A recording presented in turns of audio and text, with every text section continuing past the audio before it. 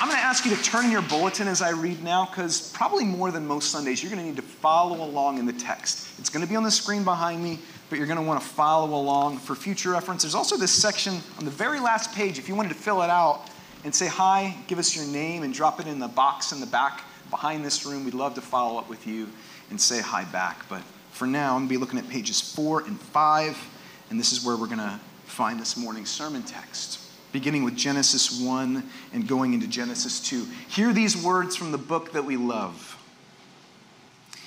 In the beginning, God created the heavens and the earth. Down to verse 27, chapter 1. So God created man in his own image. In the image of God, he created him. Male and female, he created them. Genesis 2 now, verse 14 to 15.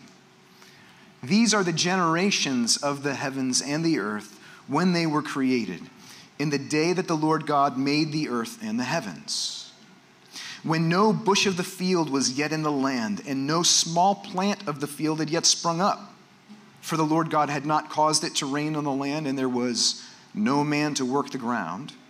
And a mist was going up from the land and was watering the whole face of the ground. Then the Lord God formed the man of dust from the ground and breathed into his nostrils the breath of life. And the man became a living creature. And the Lord God planted a garden in Eden, in the east. And there he put the man whom he had formed. And out of the ground the Lord God made to spring up every tree that is pleasant to the sight and good for food. The tree of life was in the midst of the garden, and the tree of the knowledge of good and evil. A river flowed out of Eden to water the garden, and there it divided and became 4 rivers. The name of the first is the Pishon. It is the one that flowed around the whole land of Havilah, where there is gold. And the gold of that land is good. Bdellium and onyx stone are there. The name of the second river is the Gihon. It is the one that flowed around the whole land of Cush. And the name of the third river is the Tigris, which flows east of Assyria. And the fourth river is the Euphrates. The Lord God took the man and put him in the Garden of Eden to work it and keep it. The word of the Lord. Thanks be to God. I want to take you all on a tour of one of the most important religious sites in Philadelphia. Now, most of you are familiar with this religious site, but I'm going to make it sound strange to you, almost like you're from another planet and you know nothing about the worship practices of Philadelphians, or maybe about human beings in general, okay? So this is one of the most significant religious sites in Philadelphia. It's in South Philadelphia, and the first thing you notice as you get close to it is there's this ocean of parking, just a sea of parking lots. And as you get a little closer, you see people who just throbbing, moving, bouncing, excited, wearing the same color, wearing the color of their gods. In fact, if you wear the colors of rival gods, you can get in a lot of trouble at this worship site. So as it gets towards 1 p.m., that's the time that the service starts. You start, and by the way, a lot of these worshipers have gotten there 3, 4, 5 hours before the worship service starts. They're so excited. And as you start moving towards the sanctuary of the temple, people get more excited. It's like the excitement level keeps rising, and there's some people, to the side of you that are so excited that they're throwing up because they got started celebrating really early in the morning, but you don't worry about them. You keep moving. And then you get really close to the sanctuary. You get right up front, and that's when you realize just how much of a sacred space this is. There's statues that commemorate the heroes of the faith. And there are flags and banners and plaques that celebrate the milestones of the faith. And if you're uninitiated, you're a seeker. There's a map that can show you where else you need to go, because everybody has a seat. You can find your seat on the map. And even though everybody has a seat, there's a lot of standing in the worship service. And as you get moving, you get closer and closer to your seat, and you hear that chanting's already begun. There's a lot of call and response in this worship service, and you hear it as you get towards your seat. E, A-G-L-E-S. And I mean, I could go on and on and on. You should have seen the number of notes I was taking to describe, if I wanted to, just how many things aren't like a worship service, are a worship service. I mean, tell me an Eagles game is not a worship service. The root of the word that we use for worship is worth. Ascribing worth to something. I mean, think of not just a sporting event, a concert, or you might say even any destination. You can tell how much it's worth to you by how much you're willing to give up for it. How much it's worth it to you. Just blocking out the time on the calendar, the investment of time and attention and energy. Worship. This is ascribing worth. And it is something human beings cannot help but do. The only question is, what will we worship? When you think about biblical worship, move from sports to the Bible for a moment. The Bible actually speaks of worship in a number of different modes. For example, all of life is worship in one sense. Rising and sleeping and eating and working. We were created to do this with an eye to God. In one sense, all of life is worship.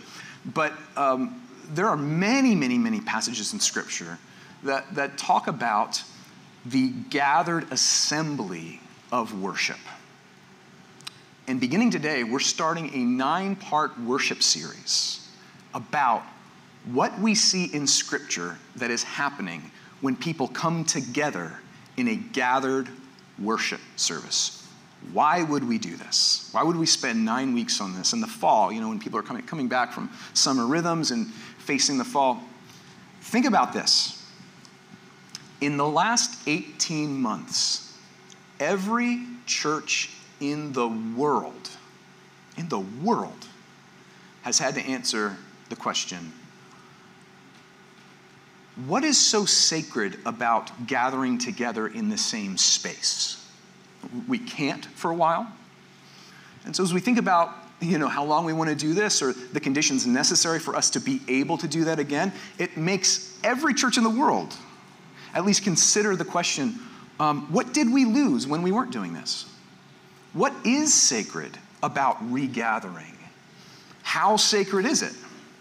What, according to Scripture, exactly is supposed to happen when we get together in worship services? These are questions that we will only begin to answer today. Think of today as like a map. Today, a few moments of this sermon, I think, are going to feel a little bit more like a lecture than a sermon, but that's kind of like what a table of contents feels like a little bit. But we need it. This is going to set the stage for everywhere else we go, and it's going to be rich, I trust, not boring. I mean, this is the stuff of our lives, the stuff that we're made for. But it's going to go a little deeper than usual and a little bit wider than usual, from cover to cover, Genesis to Revelation. Before I go any further, I just want to cite the work of many people who have studied sacred spaces and what's going on in the gathering of the worshiping assembly. A few names: N.T. Wright, Gregory Beale, Desmond Alexander, and a pastor of mine, Jeff Bradford, who did a series related to this on the book of Leviticus 3-4 years ago in his church, which is down south now. For today, we begin with the first sentence of the Bible, which I read for you a few minutes ago. Genesis 1:1, which is a verse that is all about space or place, a gathering space for a gathered assembly. In the beginning, God created the heavens and the earth. Heavens and the earth. This is an incredibly important phrase in the early chapters of Genesis. We get this phrase again and again, heavens and the earth. Heavens and the earth together, heavens and the earth. And I think for a lot of us, when we think about the heavens and the earth, we don't really understand all the time what the Scriptures are getting at. I think a lot of us think of as earth as a place where we kind of go through a tryout so that some of us might make it to heaven afterwards, after our time on earth. Actually, The book of Genesis describes heavens and earth as two, what we can loosely call spaces or places that are meant to work together. Together, not separately. In the ancient world, not just the Jewish people, but certainly the Jewish people, if you ask them, what do you call a place where heaven and earth come together? What do you call a heavens and the earth place? They would say, well, I know that. That's easy. It's a temple. That's what a temple is. When you see Jesus and the apostles in the Gospels going to the temple, they aren't going to the temple simply to think about heavenly things or to act like they're in heaven. The temple is the place where heaven and earth come together. A temple is a heaven and earth place, a place where God in his holy presence comes and dwells in our midst. And things happen there that don't happen other places. So this morning, I'm going to give you an overview of the sacred spaces that we see in the scriptures, these heaven and earth spaces, and it's not just the temple. As we find them in Scripture, there are a number of sacred spaces, and we're going to see how they're interrelated from cover to cover. We're going to be revisiting each one of these sacred spaces at some point over the next 9 weeks. Again, think of today as a map, and this is your map. These are, does everybody know what these are? They're called Russian nesting dolls. I think they're up here behind me. Yeah, great. Thanks, Harrison. And there's also something here in your bulletin with some references if you wanted to take it home. This is the best visual I can think of, and I think it'll become clear what's so useful about this visual. When you look at a Russian nesting doll, they're the same shape, and they have pretty much the same markings, although there are a few variances, just as there are in sacred spaces in Scripture. But the main difference between them isn't shape or markings, but scale. And there's a movement from smaller to larger of these sacred spaces in Scripture. So, first one, Eden. Can we jump there, Harrison? Eden, Genesis 2 and 3. A few things about Eden. The word Eden in Hebrew means delight. Eden was a place of delight, a place where people were with God, unmediated, God and them, with God in the house of God. Eden, as we read about it in Genesis 2, just like we read a few minutes ago, is the place where God placed human beings after he had intimately created them. So this is Eden. You go ahead and put human beings up there too. So human beings, Eden. And one of the things about human beings that I don't want to skip over too fast, we sang this this morning, it's your breath in our lungs. It's your breath, God, in our lungs. What are human beings made of? Genesis 2 says they're made of dust of the earth and the breath of God, earth and heavens. A human being is a meeting of heaven and earth. It's a microcosm of that happening. A human being is a sacred space. That could be a whole sermon series. But within that, Eden. So, moving on. I'm going to try to move this pretty quickly because you're beginning to get the point. After that, we get the tabernacle, human beings, then Eden, the original sacred space for human beings to meet with God, then the tabernacle. You might not know about the tabernacle if you're new to Scripture. Second book of the Bible after Genesis, starts with Genesis, moves to Exodus. Exodus is the story of the enslaved Israelites who are led out of Egypt, and they make a covenant with God at Mount Sinai. And as soon as they make a covenant with God, what does God have them do? He has them build a sacred space. A tabernacle, a tent in the wilderness where God can meet with them. And you may not know about this, but there are all kinds of fascinating ties between Eden and the tabernacle. These are far fewer than half. I'm just going to give you a few of them first.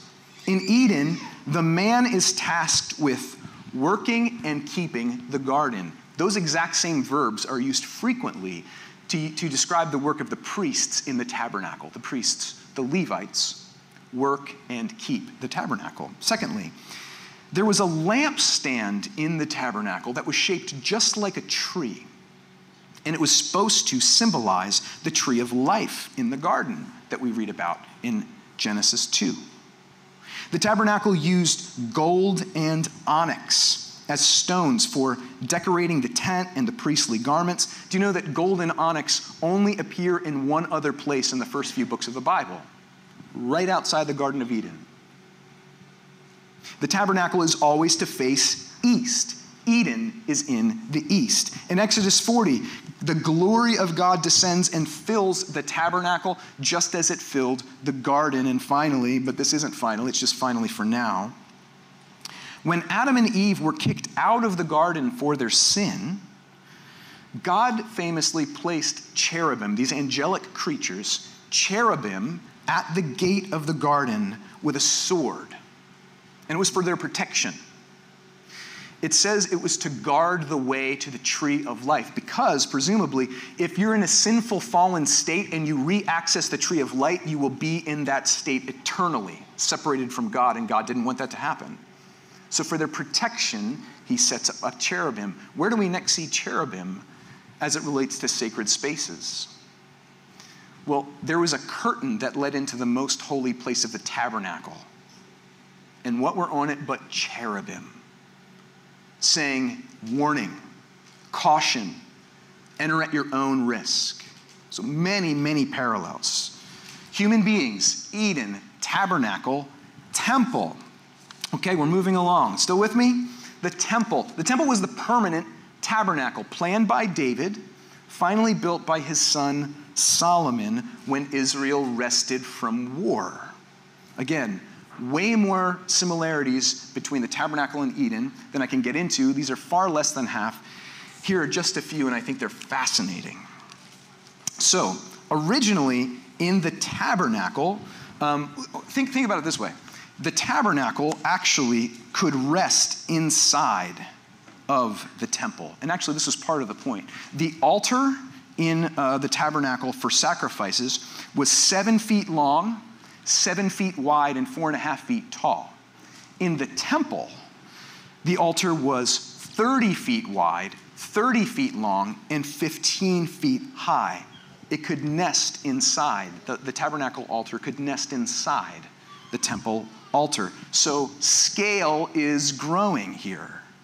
Similar to the dimensions of the temple and tabernacle themselves. The tabernacle was 45 feet long, 15 wide, and 15 feet high. The temple was 90 feet long, 30 feet wide, and 45 feet high. You get the point. The tabernacle could nest right inside the temple. Just a few more things. Instead of cherubim on the curtains in the tabernacle, Solomon built 2 15-foot high cherubim in the temple. This would have filled up the entire tabernacle in of itself, just the cherubim in the temple. In 1 Kings 8, like Exodus 40, the glory of God descends and fills the temple. Interestingly, you read about this in 1 Kings 5 through 8, and it's there in your bulletin, the text references. There were decorations all over the place in the temple. And there were a lot of things like pomegranates and gourds and fruit. What was this meant to symbolize? Eden. This is kind of a garden temple, like God's sacred space is getting bigger. The temple. Think of it as a small working model of creation, except, of course, creation has gone terribly wrong since Eden, and God is bringing new creation. Okay, so, fourth, new creation. You see him moving along here. Also, think of new creation, similar in shape, similar in markings, but in scale, much bigger. And this is one of the places that really the nesting dolls don't quite do it justice. You know, if the temple was 90 feet long and 45 feet wide, etc., what are the dimensions of new creation? Okay, if you're not familiar with new creation, we read about it in the call to worship today. It's in Revelation 21, the first few verses, and here are just a few verses. the Apostle John heard a loud voice from the throne saying, "Behold, the dwelling place of God is with man." And he goes on to describe this heavenly city coming down out of the heavens onto earth. It's a meeting of heaven and earth. And in Revelation 21 and 22, he goes ahead and describes the dimensions. Get this. The new creation, as it's described in Revelation, it's not 90 feet or 900 feet. It's a cube that is 1,400 miles wide by 1,400 miles long by 1,400 miles high. Think about it this way. You know, like an airplane goes to cruising altitude. It's like 7 or 8 miles. This is 1,400 miles high. What's the point? God's sacred space is growing. This would have covered, it's symbolic, I believe, but it's symbolic of something true and real and one day physical. God's dwelling place will absorb all of creation. That's the point. There's also a river running through the new creation. And on either side of the river, as described at the end of Revelation, is that tree of life. It keeps making a comeback, this tree of life, or the symbolism of it. John says the tree of life has grown to be on either side of this great river, and its fruit is for the healing of the nations. So we see the sacred space of Eden has made a comeback, and then some, to include a gathered assembly that can hold innumerable worshipers, like way more than an Eagles stadium. Finally, Jesus Christ. There's something really interesting that Solomon says in a prayer at the dedication of the temple.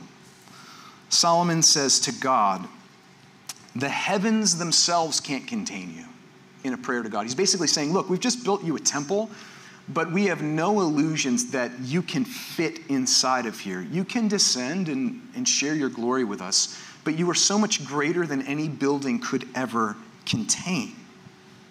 Now, if Jesus Christ is God, that means even the heavens and the earth are a drop in the bucket of his magnificence and greatness and fullness. A few notes about Jesus Christ and how we think about him in relation to temples. I hope I haven't lost you. I expect to lose some of you, but that's why I give you the text reference for afterwards, and I'll hang out. But listen to this. At the very beginning of the Gospel of John, John refers to the Son of God before he took on flesh and was born of a virgin. John refers to Jesus as the Word. The Word. He says in John 1:14 that the Word became flesh and tabernacled among us. It's the word for tent. He dwelt among us just like a tabernacle. Put on skin like a tent. This means, again, that Jesus is completely God and completely man. He's a meeting of heaven and earth. What else? When Jesus is at the temple, at one point he famously says, "One greater than the temple is here." Actually, in the very next chapter, in John 2, he says, and he's in a dispute with people at the temple, if you were to destroy this temple, speaking of the temple that was his body, John says, I would rise it up in 3 days. He speaks about himself as a temple all the time.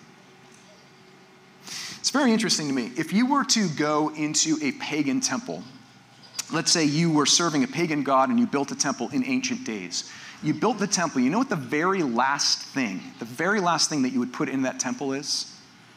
You would put in an idol, an image of the god that temple meant to serve. If it was Dagon of the Philistines, there'd be an image of Dagon of the Philistines.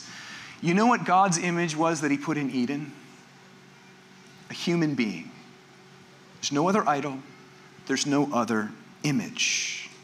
And again, you and I made in God's image. That's Genesis 1:27. We know how bad things have gone. We know how we've turned away from God. And it's Jesus who became one of us, who finally restored human beings to what they were meant to be, and really lived life for the first time as the first faithful human being, bring together heaven and earth perfectly. This is why the Apostle Paul says for you and me, one way to understand our salvation, when we come to Jesus and place our faith in him, it's like we can think of ourselves as being in Christ. We are in him. I mean, I put too many in here, but I'd like to put this inside of it right now. When God looks at us, he cannot see us apart from Jesus, the perfect human being who is all and in all. He does not see our sins. They're completely forgiven. But more than that, he sees sons and daughters, but he refers to us as with that firstborn language of sons. He sees sons in the Son. There's no other way for God to perceive you in Christ. You're a restored meeting of heaven and earth. Cover to cover, I just did a lot. But I want to give you one more. What about that cherubim and the sword, guarding the way back into God's presence? Some of you are familiar with this. Some of you have never heard this before. Lean in for a second. In the tabernacle, once a year, the high priest went through those curtains where those cherubim were facing him. Like, oh my goodness, am I really going to do this? And he went in with blood on his hands, saying, sacrifice is necessary. Atonement is necessary for me to do this. I'm entering into a place where if I behold the holiness of God, all that can happen is for me to be overwhelmed and die, apart from him somehow making a gracious way for me to be near him without being destroyed by him. The news of the gospel is that Jesus faced the sword of that cherubim for us. Isaiah puts it this way: he will be cut off from the land of the living. He will be pierced for our transgressions. He will be crushed for our iniquities.